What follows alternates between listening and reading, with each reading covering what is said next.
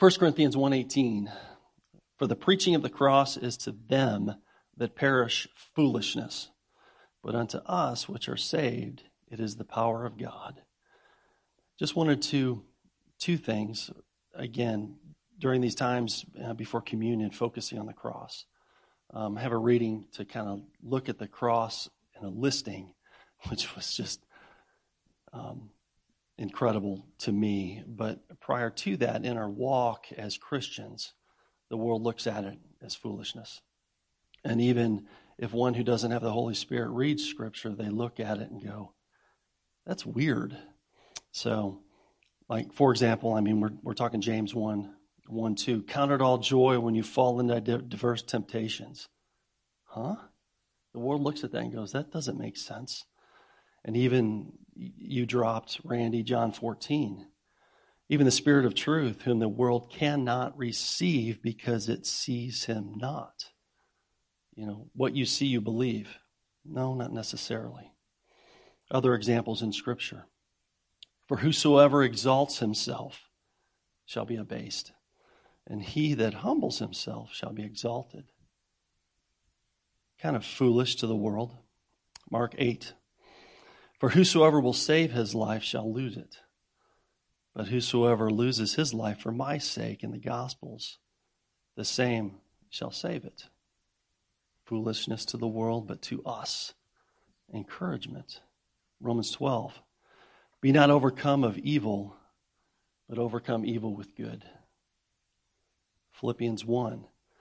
For me to live is Christ, and to die is gain. Again, I'm holding on to that, because my dad, it's like, he's like, I'm out of here. I'm not trying to be trite with my words, but he's been thinking about glory for a long time. Philippians 2. Wherefore, my beloved, as ye have always obeyed, not as in my presence only, but now much more in my absence, work out your own salvation with fear and trembling. We're not saved by works, but we still have to work out our salvation. Hebrews 4, verse 11. One of those you read, you go, huh? Let us labor, therefore, to enter into his rest. Lest any man fall after the same example of unbelief. Labor to enter rest. Again, without the Holy Spirit, you read this and go, that's foolishness. But to us, it's truth. It's that which undergirds our love for him. And then looking at the cross, when we look at the cross, we also see foolishness. Again, I wrote this down. Christ received what he did not deserve, that we might not receive what we did deserve. Another reading that I have from the Valley of Vision. This is a prayer, but I'll read it out loud. Love lusters at Calvary.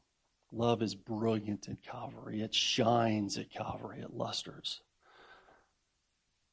Let me read this in light of what he received that we should have received. My Father, enlarge my heart, warm my affections, open my lips. Supply words that proclaim love lusters at Calvary. Their grace removes my burdens and heaps them on thy Son. Made a transgressor a curse and a sin for me. There the sword of thy justice smote the man, thy fellow. There thy infinite attributes were magnified, and infinite atonement was made. There infinite punishment was due, and there infinite punishment was endured. Christ was all anguish, that I might be all joy. Cast off, that I might be brought in. Trodden down as an enemy, that I might be welcomed as a friend. Surrendered to hell's worst, that I might attain heaven's best. Stripped, that I might be clothed. Wounded, that I might be healed. Athirst, that I might drink. Tormented, that I might be comforted. Made ashamed, that I might inherit glory. Entered darkness, that I might have eternal light.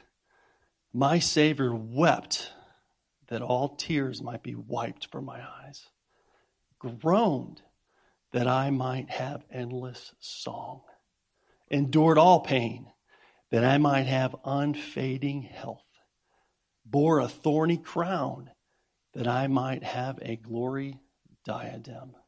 He bowed his head that I might uplift mine, experience reproach that I might receive welcome. He closed his eyes in death that I might gaze on unclouded brightness. He expired that I might forever live. O Father, who spared not thine only Son, that thou might spare me.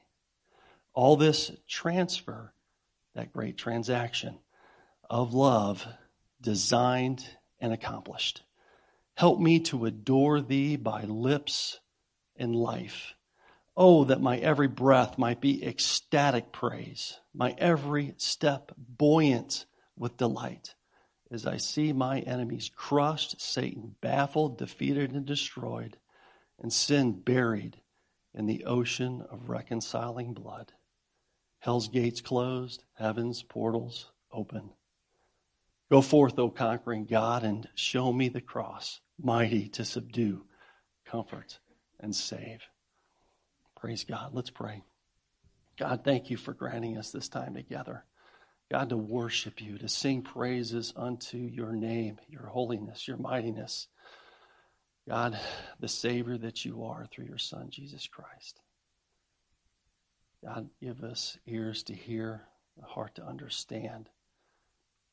Lord, a mind that can take in the words that you have for us today and the truth, that we may live rightly in this world, loving others and loving you. Thank you, Lord. It's in Jesus' name that we pray. Amen.